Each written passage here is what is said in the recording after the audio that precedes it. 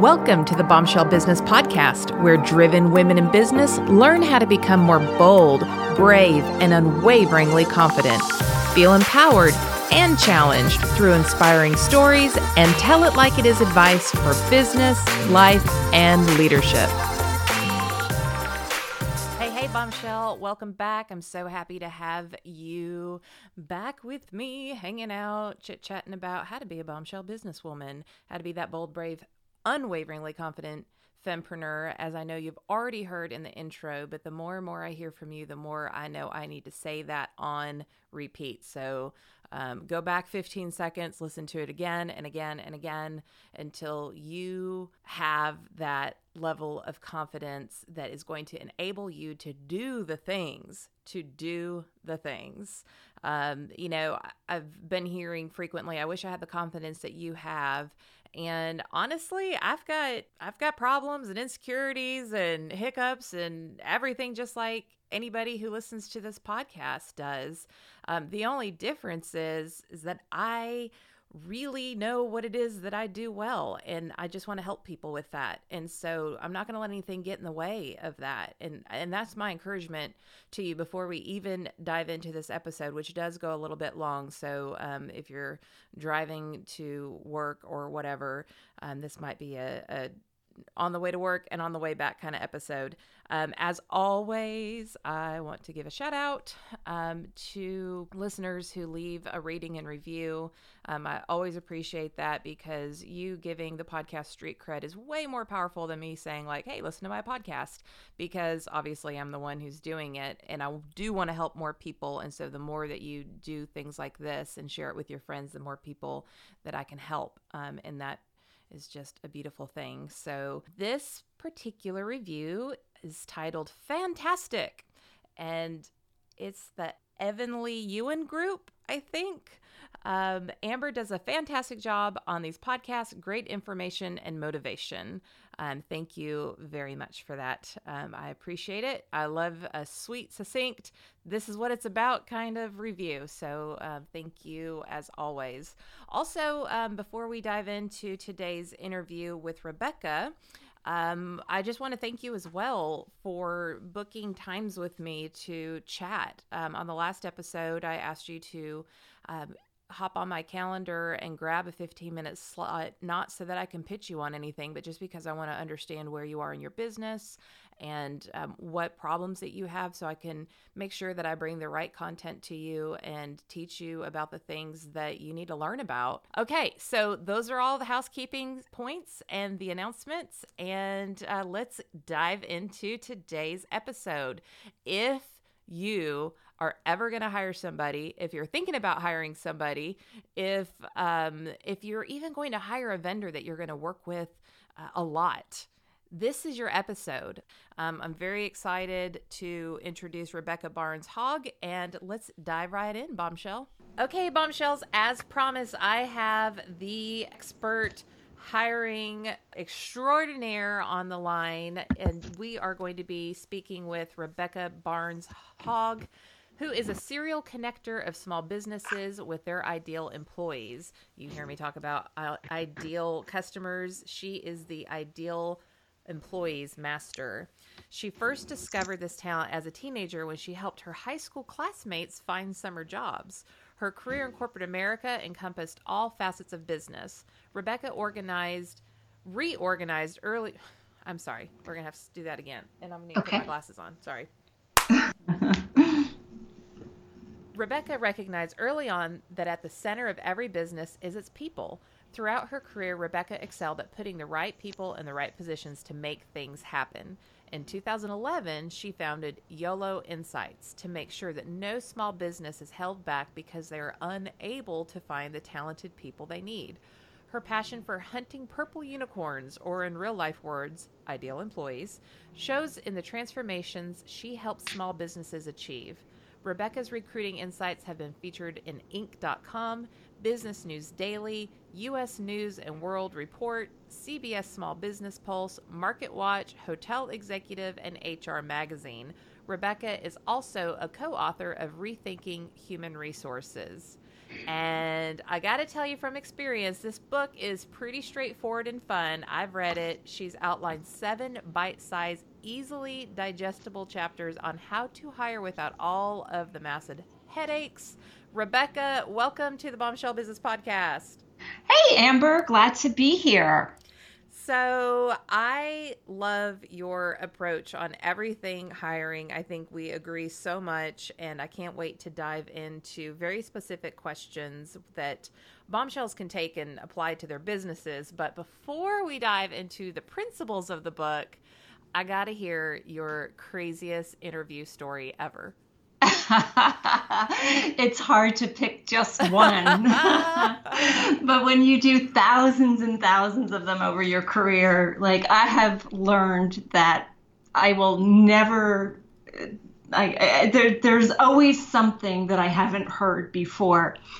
But I think the craziest one was probably the guy who showed up for his interview in this outrageous outfit. And this is like an ultra conservative, suit and tie kind of, professional organization, and just proceeded to tell me about how he hated conservative people and, there's no way he could work, a 9-to-5 in the office job. And I looked at him and I was like, whoa, wait a minute here. Did you read the ad? Did you not?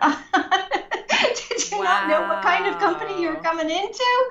Like, did you not see the, no clues on the way in? So, yeah. That was a quick interview then, right? That was fast. Yeah, there wasn't much to that. But I think my other craziest one was the guy who came in and said, I might be late for work sometimes, because I like to get high and party on the weekends, and sometimes I just can't get up in the morning. I was like, oh, okay, well, I appreciate your honesty. I don't think that's going to work for us here. Oh, wow. So, okay, bombshells, top that. In fact, I would love if you would find, either leave in the comments in the show notes, amberhurdle.com/podcast, and then look for Rebecca's episode, or find us on Facebook or Twitter or wherever I'm posting these, and tell us your craziest story. I think that would be awesome. Although I am high and drunk on the weekends and I might not make it on time, that could be the best one I've ever heard. Can you believe people actually say these things? That's what's just amazing to me. And I've always said, I have to write a book about all this crazy stuff. But then I'm like, gosh, people could say, oh, that's about me and sue me. And I'm like, no, these stories are better just left for, fun things between friends. Yeah, so. Good cocktail party conversation. Right. Well, so as you know, I was reading your book on the beach a couple of weeks ago, and I kept shaking my head in agreement, and my husband was like, what are you reading? And I showed it to him. He was like, oh, okay, that makes perfectly good sense, because we have a lot of similar views on hiring and just the whole employee process. So, you came at it from a unique perspective that I think is the new normal that maybe not everybody has caught up with. So I want to start with this question that I think will get our bombshells brains flowing in the right direction for the type of mindset that you have to have going into the hiring process. So explain to us why you apply marketing principles to the hiring process. That's like the essence. You hit it right on. That's what I do. And people don't understand that this isn't 1980 anymore, where employers drive the job market. If you've been following the economic news, you know that this country right now, for all the other problems and stuff going on out there, is at virtually full employment. Yeah. So what that means is the great people you need work for someone else right now.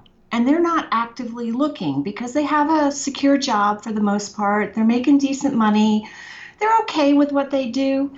But if someone approaches them with an opportunity, they're going to listen. They're open to that.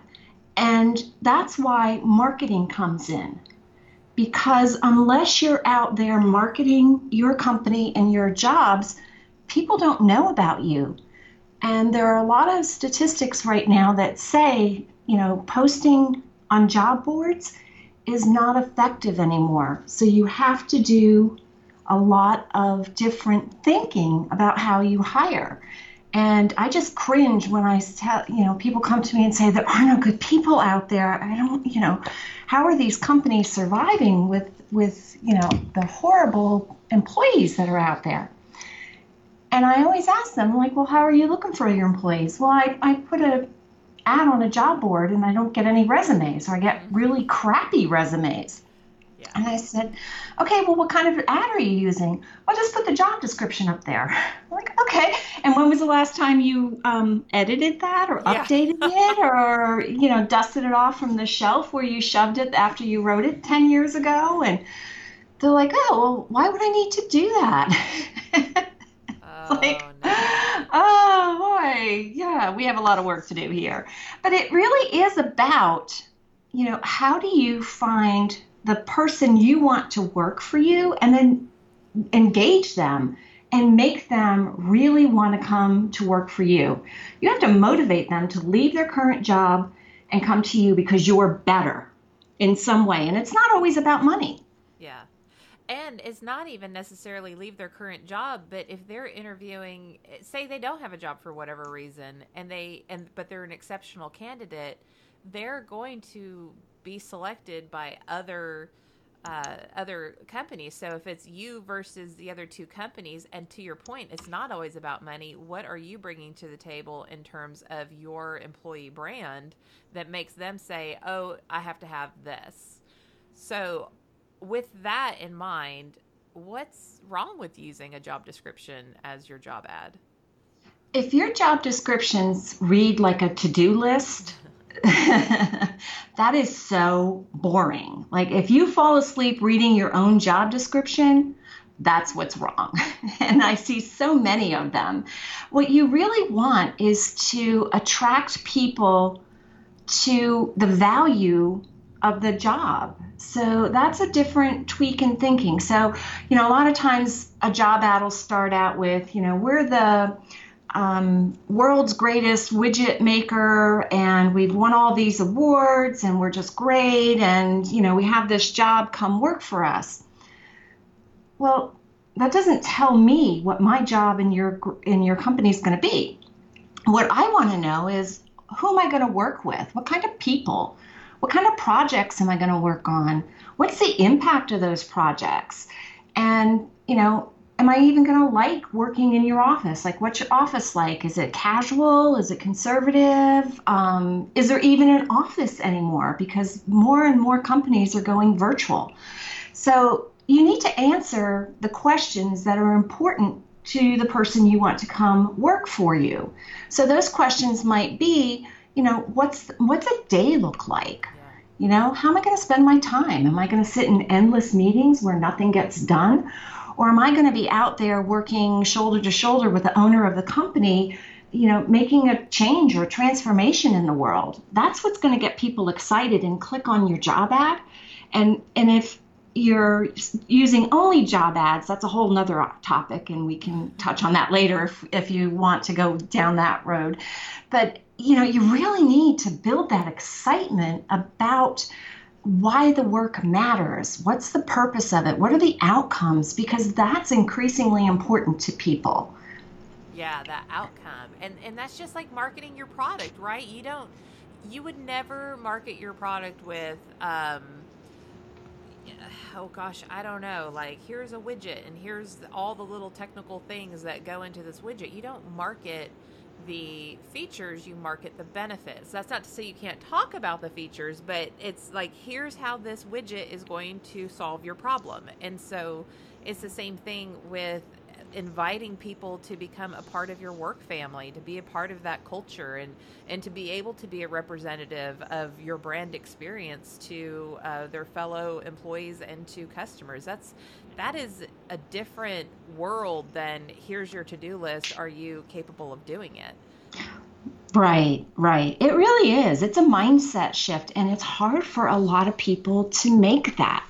And the other thing, too, that I think people kind of get stuck in that old way of thinking about recruiting and hiring is that people have not a linear career path anymore. Right. It could be steps, and some of those steps could be going backwards, and they're learning related but different skills. So they may be in different industries and pick up a skill that would be perfect for you, but they don't have experience in your industry or in your exact position. And a lot of companies rule those candidates out. And that's a huge miss because having that broader range of experience and looking more at the transferability of the skills is more critical than, checking off those boxes on, they have to have, if you're in construction, for example, they have to have construction experience. Well, where else might they gain that experience outside of construction? So thinking differently about where you find people and where good people could come from. I have a great example of this. One of my clients does industrial tools. So think huge tools that move, gigantic pieces of equipment. So the clients are, large engineering companies, could be government agencies like NASA. And their salespeople have to understand sort of thinking in 3D and geospatial relationships to help their customers pick the right tools for the job. So we had gotten a resume from somebody who installed, those massive aquariums sometimes you see in restaurants where it's the full wall or a part of a wall. That was this man's background. And they're like, an aquarium installer? Like, how could that guy sell these tools? Well, think about how he had to fit these aquariums into these spaces. He had to know the right shapes. He had to understand weight and how much water weighs and salt water versus unsalt water and like all this kind of stuff that went into the thinking and the planning about installing these aquariums were the exact same skills that they needed to help clients figure out what tool they needed to move this heavy equipment. So just thinking outside of the norm or allowing someone to present those ideas to you is something that too many people just aren't open to, and it hurts them. One thing that I say ad nauseum is I can teach a front desk person how to run a register or book an appointment, but I can't teach her or him how to smile. And right. That is, and people look at me funny. I'm like, no, really. Think about all of those front desk experiences that you've had walking into a myriad of doctor's offices or salons or pick anything, the veterinarian, and think about what that very first brand impression was. Were they amazing on paper and they can handle all of these back-end systems without having to train them? Probably. But how did you feel as a customer when they didn't even greet you, say hello, smile at you, or anything? Right. Excuse me. Oh, yeah, absolutely. I had a hotel client who came to me and said, our front desk staff is constant turnover. Like, we just can't get friendly people. So the first question I ask is, the people you're hiring, when they come in to interview, are they smiling? Yeah. Are they friendly?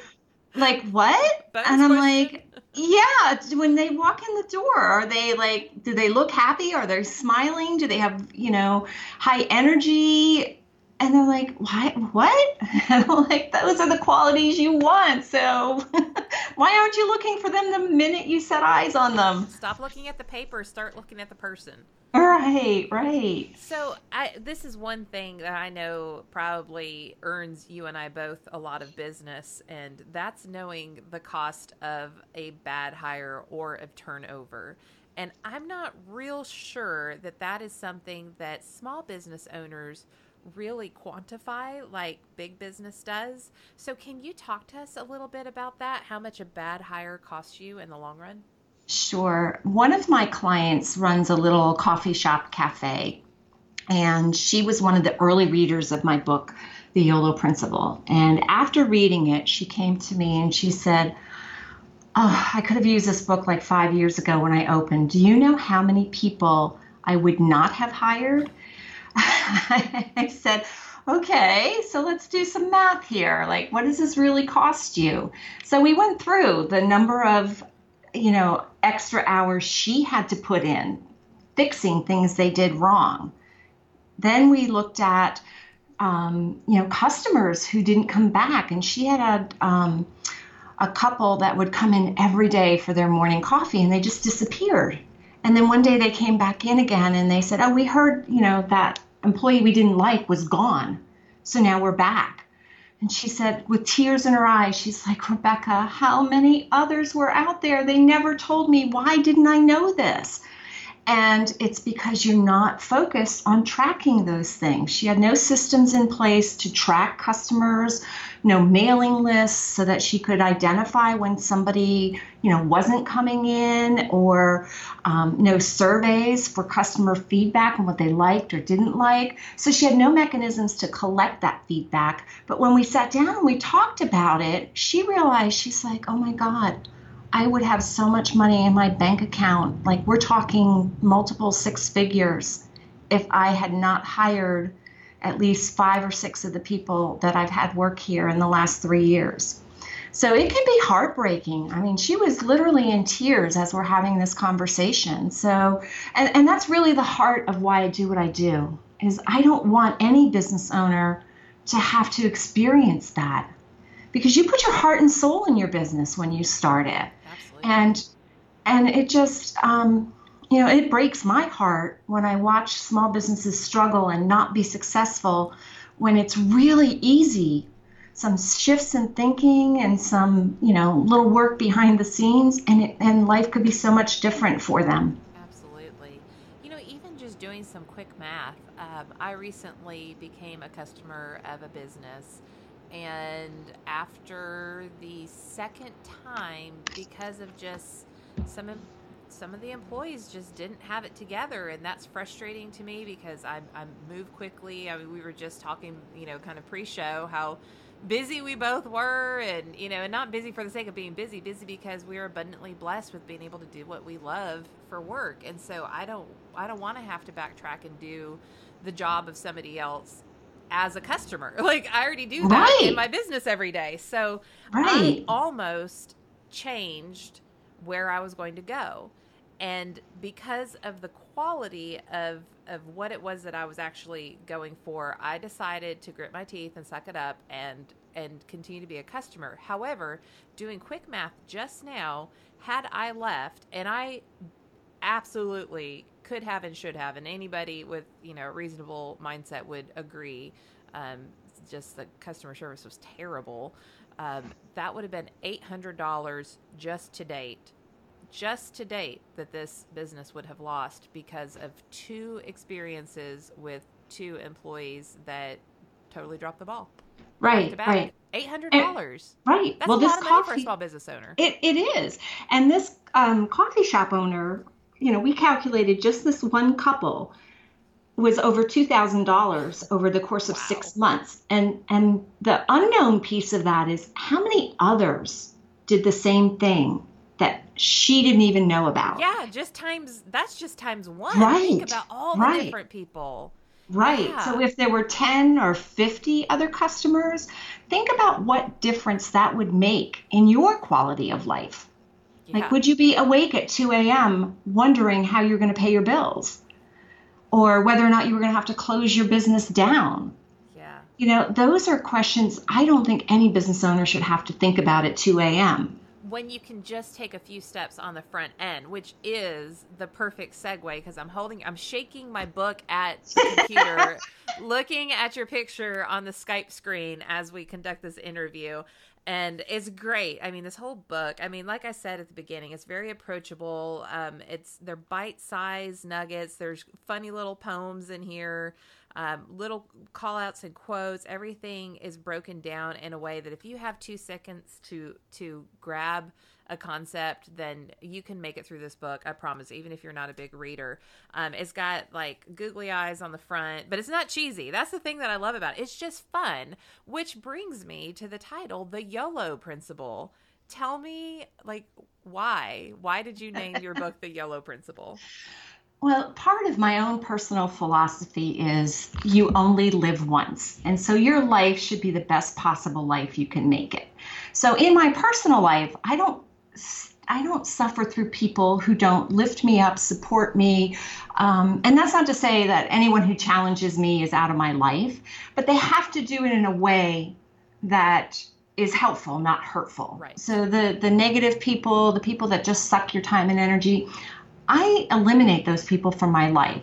And when I started my business, through my career, I worked with a lot of really smart people who were just always in the wrong jobs. And I felt bad for them because they were, being let go or they were miserable. And I was like, life is too short for this. You only live once. Let's make it a great life for everyone. And so when I wrote this book, and particularly focused on that small business owner, because in my work as a recruiter, I found that the people who needed my help the most were the ones that struggled the most with cash flow. And so this was my way of giving them a foundation to start from, so that they could gain that cash flow that maybe later on when they were, not as stressed out by these things, they could outsource this, to someone, me or whoever, who would be able to help them with this hiring. So it's something they didn't have to worry about anymore. And I tell everyone I work with, life's too short. You shouldn't have to work with someone who's a jerk, someone who drains your time, your energy, sucks the life out of you. And how many times, whether we work for someone else or we have our own business, do you have people in your life that are doing that to you? And that's why this book, I wanted to make it fun. I wanted to make it lighthearted. I understand everyone is so time crunched anymore with hundreds of things competing for our attention all at the same time. So you can read it in any order. It doesn't matter. Like you said, it's laid out in a way that, if you're standing in line somewhere, you can grab it and just read a paragraph or two, and it makes sense. And you don't have to, start at the beginning and go to the end. And the poems are they're so cheesy. It's nice to break. It's like all of this thinking and then bam. Right. But you know what? It's those cheesy things that help us remember concepts. Yep. Right. It was those cheesy little mnemonics when we were in school that helped us remember the things that we had to remember to take the test. Right. Totally. I still do that. All those little things that we learned in elementary school is how I remember them now. Yeah. Yeah. I know. It works. One of the principles in the YOLO principle is clarity. So real big on one of the pages here, job descriptions help you gain clarity about the tools and resources. Those are two of my favorite words too. You will need to provide for new employees to be successful. And then you talk about clarity in other areas as well. Can you tell us why clarity specifically is such an important principle in this book? I can't, I could talk for days on clarity. It really goes to the heart of things. How many times have you hired someone or asked someone to do something and it was not even remotely close to what you wanted? And it's because we all have different perspectives on life. And, I'll say to my husband, we learn to get clear in our communication early in our relationship. I would say to him, I want you to take out the trash. Well, in his mind, there were no parameters around that. Did I want it now, later, today, next week? So in his mind, it went into the I'll get to it pile. When what I really meant was, this trash smells disgusting. Get it out of my kitchen right this minute. But I didn't say that. And so I would get frustrated when he didn't do it immediately, and then I'd go do it myself and I'd be angry about it.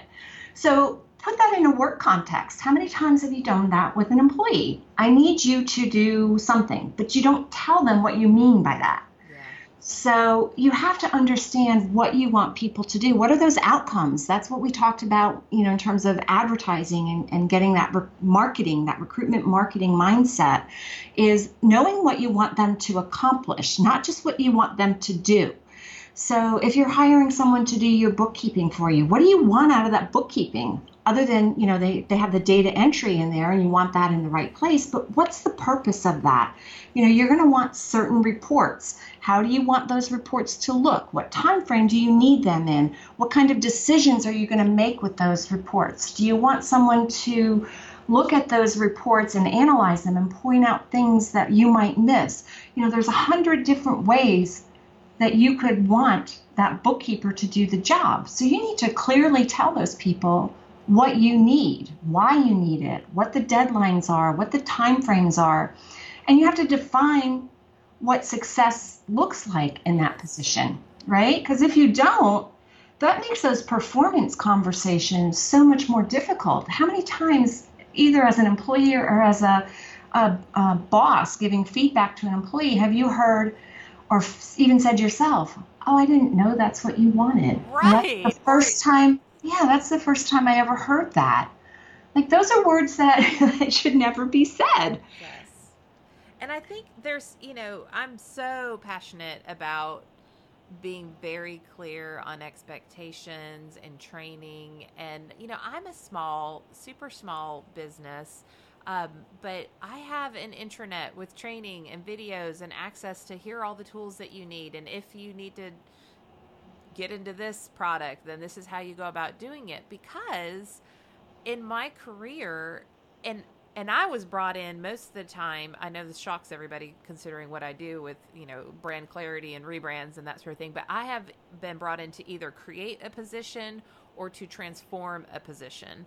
And I was shown, like, here's your desk, and over there in that room, there is, that's where you can get your paper clips and stuff. And, like, that was my training. That was it. I know. And then, like, okay, so my desk is to just make sure it's filled with paper clips? Yeah. That's my job? What's next? And it's like you start going to meetings and you start catching on, and then you kind of figure out what it is that your boss wants, and you make the best of it. But what if I was trained properly, and with all of that intuition that I was wasting on just the basics, I could actually apply it to making the business better? I mean, that's insane. And in my content, in the Bombshell Businesswoman, which I wrote for the same reason you wrote your book, is like, okay, well, maybe you can't afford me, but you've got $14.99. So here's your starter point.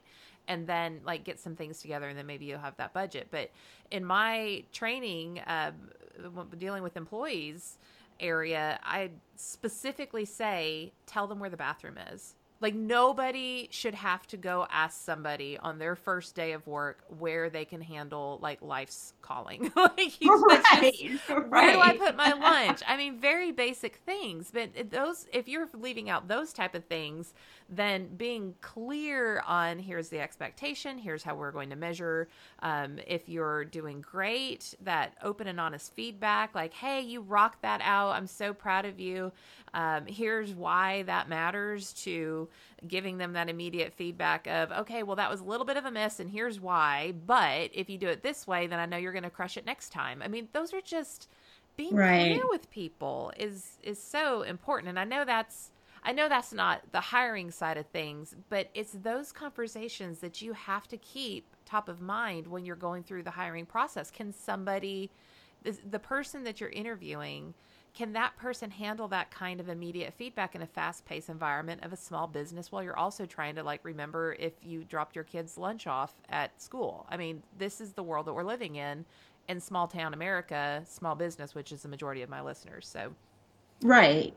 And, I would argue, Amber, that is the kind of conversation you need to have in an interview, because as small business owners, our way of working is going to be very different from a company with 100 employees or 200 employees. My clients are typically 50 employees or less, and with the sweet spot being about 15 to 20. So that's a very different environment. Yes.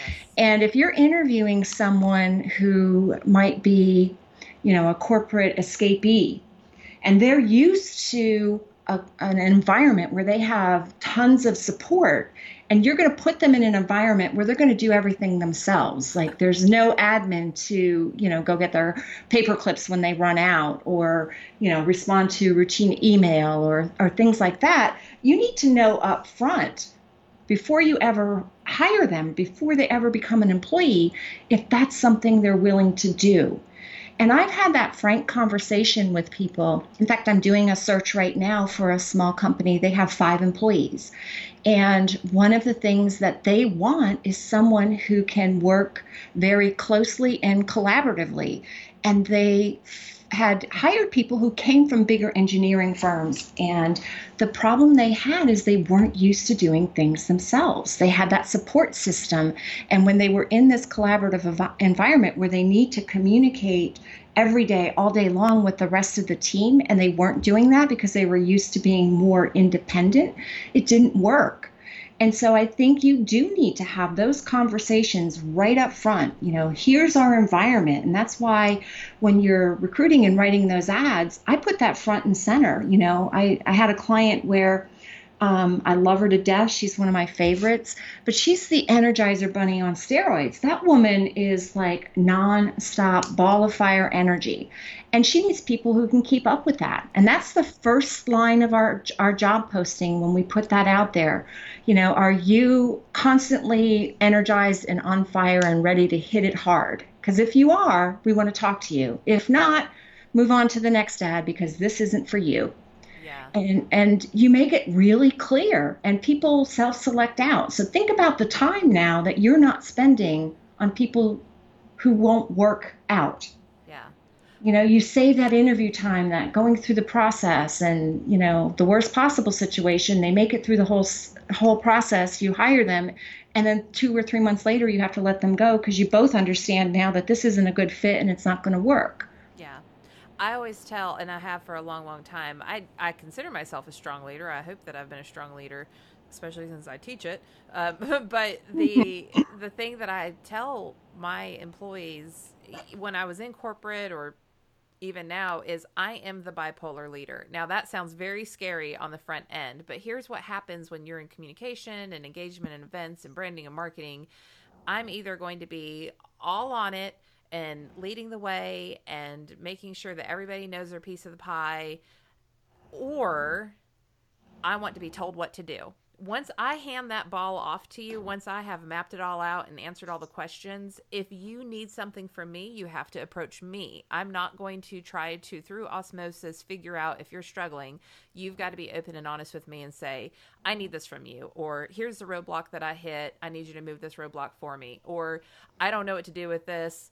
Whatever those questions are, then you tell me what I have to do to make you be successful. And I almost feel like those roles switch a little bit. And so now I'm more of like an inverted pyramid style of leadership. So planning, total trickle down. Once we're in implementation phase, I am like, you tell me what to do and I'm going to make it happen for you.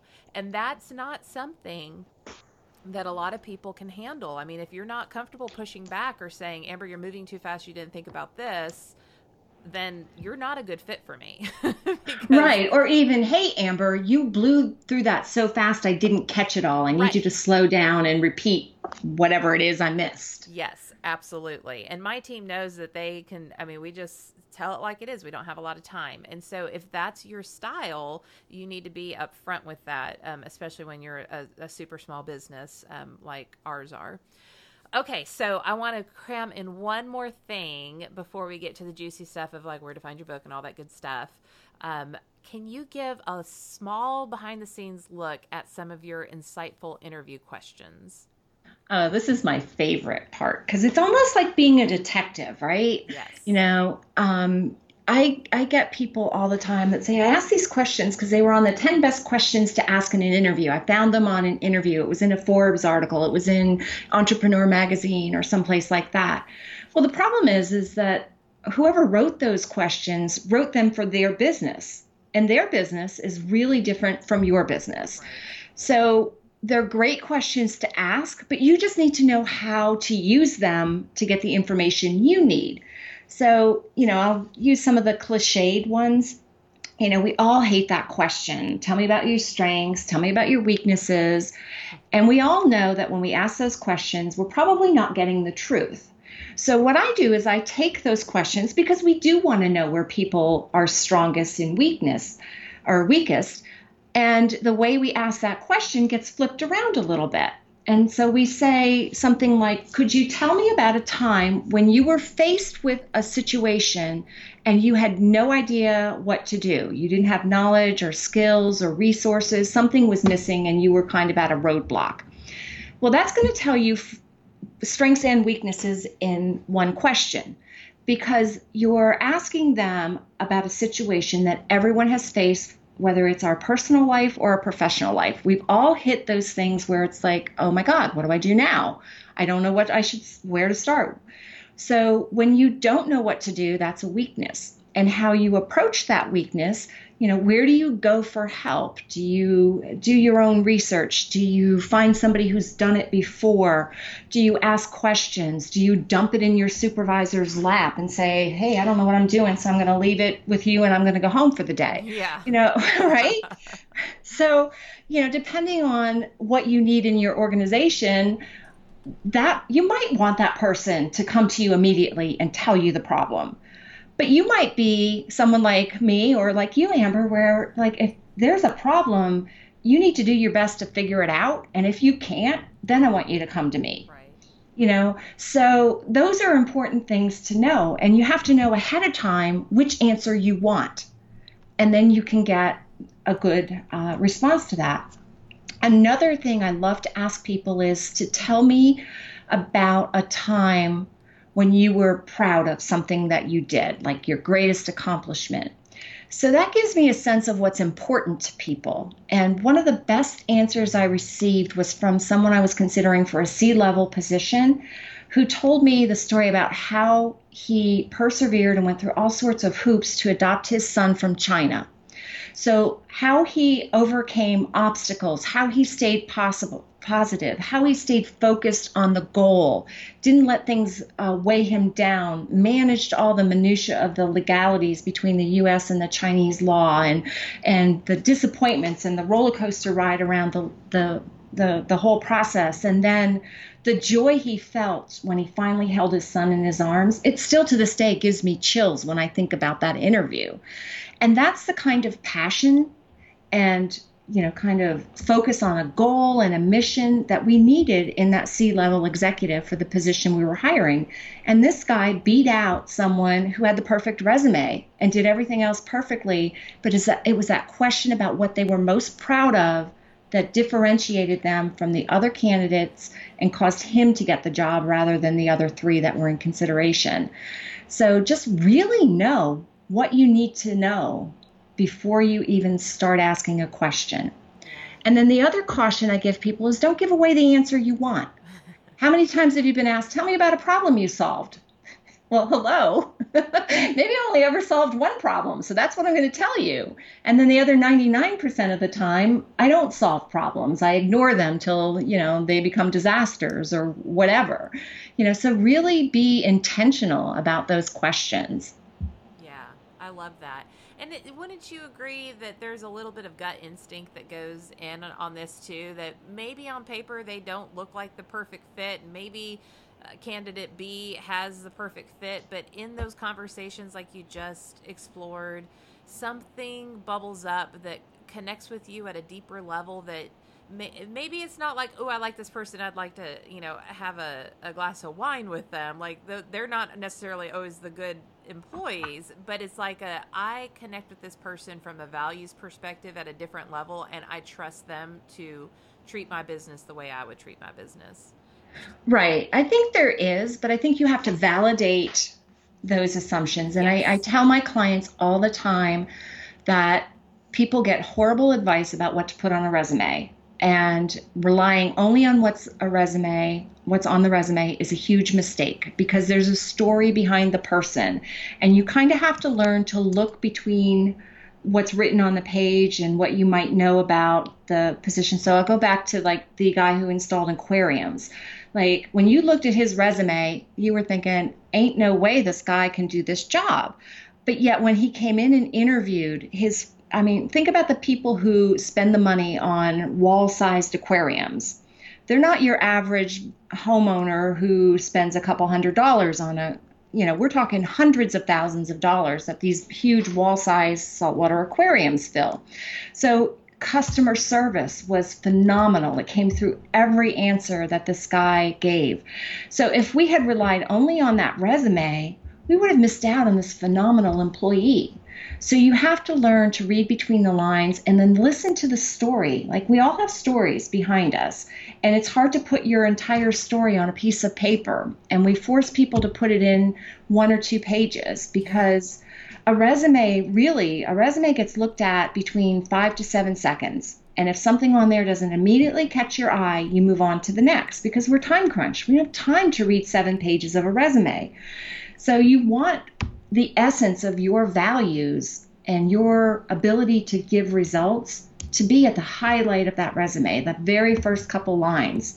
Otherwise, a recruiter or hiring manager, whoever is going to pass that by. But sometimes there'll be a word or a phrase that will cause me to take a second look and read deeper, even if it's not on that, top front of mind. So I think there is a little gut instinct in there. I think it comes with a lot of practice. And if you're doing it on your own, I would caution you to not rely solely on it until you've done it enough times to know whether your gut instinct is accurate, because a lot of times it's not accurate. We think we know things and our gut's telling us one thing, but yet it's like, the guy I hired early in my business to do my website, I paid him a lot of money and I got scammed. Yeah. He was a great guy. He talked the talk. He had all the right answers. And there was kind of this little niggling doubt in my mind that I kind of pushed down, and I shouldn't have. I should have relied on my gut instinct in that situation, and I didn't. So that was a validation to me that, hey, after being in business in the corporate world for, over 25 years, I need to pay attention to that gut instinct. Yeah. So you're saying listen to your gut, but validate it with some kind of evidence. Exactly. Yeah. Love it. Like, call the references. Oh my gosh, how many people don't call references? But that's a whole other topic. I know. I just wrote a blog post about that a couple of weeks ago. Oh, good. Well, we'll have to link to that in the show notes, because that's a pretty crazy train one that I will never understand. So you covered so much goodness in this one little episode. Where can people buy a copy of The Yellow Principle? It is available on Amazon. It's on Kindle and in paperback. They can also just get it directly from my website, which is theyoloprinciple.com. So pretty easy. Okay. Love it. Love it. And I recommend, just because, this is me, and I like books to begin with, but this is a really pretty book, and it's laid out really well. There's color that's used, and I think it's just easier to digest and consume. And then you can do highlights and dog ear, and there's some like the hiring cost calculator, and there's checklists and all kinds of stuff in the book. So my suggestion is get on Amazon and order the paperback. Maybe if you just can't wait for the paperback to get to you, then get the Kindle version as well. And Amber, if they get the paperback on Amazon and shoot me an email with their Amazon receipt, I'll email them the document so they can just dive right in online. Look at that. All right. Okay, bombshells. You just got the bounty handed to you. So we'll make sure that all of that is in the show notes, amberhurdle.com/podcast with an S, and look for Rebecca's episode. And you could take advantage of that wonderful offer. So real quick, I know sometimes working with consultants and professionals like yourself can be a little intimidating. It's like, can I afford somebody like that? What does this process look like? Do I have the time to work with somebody, or will I mess it all up because I'm such a hot mess? Like, these are some of the questions that I experience. What does it look like to work with you? I really make it as simple as possible. I will start with, I offer all my clients a free 20-minute consultation. So there is no selling in that. I guarantee that everybody will get at least one, but probably closer to 3 or 4 nuggets that they can apply immediately. I have a number of different packages. So if you can't afford to do the full cycle recruiting, I can help you with individual pieces of it. So maybe you just need some help in getting clarity about who you need to hire. You might need help with a job description or writing that marketing-based job ad. So I break it down into the easiest possible wins, because that's what we want, right? We all want to have some success. And once you start getting those little successes, they build into bigger and bigger and bigger successes, and then it has that snowball effect. So my philosophy is always keep it as simple and as easy as possible. I'm super easy to work with. I am very approachable. Communication is really important to me. And I always tell people, it doesn't matter what you say to me, you will never hurt my feelings, because this isn't about me. It's about helping you succeed. Yes. Oh my gosh, this is why we're friends. I know, it was so cool when we got to meet in person too. Yes, exactly. Yeah, so we actually got to, I may or may not have run into her getting a glass of wine at the National Speakers Association conference. We won't talk about that. Side note. So I know we're going to put all this information in the show notes, but if for people who are just listening and have exceptional memories, how can people get in contact with you? Sure. They can just email me at rebecca@yoloinsights.com. Like I said, I make everything easy. Love it. Okay. Well, Bombshells, I know we went a little bit longer than we usually do, but I just felt like there were so many good nuggets, and this is such a place that many bombshells struggle. I know where you are in your businesses, and this tends to be a sticky topic that gets pushed to the back after we talk about marketing and branding and, in-store promotions and all these kind of things. And then meanwhile, we're driving the struggle bus in the background because our employees are not helping us have that brand or give that brand experience to our customers. So I hope that you took a lot of notes on this. Do go find Rebecca, buy the book, start with baby steps like everything. Pick one thing that you can implement, work on that, and then take the next step from there. Be sure, again, get these show notes at amberhurdle.com/podcasts with an S, and reach out to Rebecca, and we will see you on the next episode. Thanks for listening to the Bombshell Business Podcast. Visit amberhurdle.com for more resources like show notes, and check out thebombshellbusinesswoman.com to grab my book and download the free bonuses.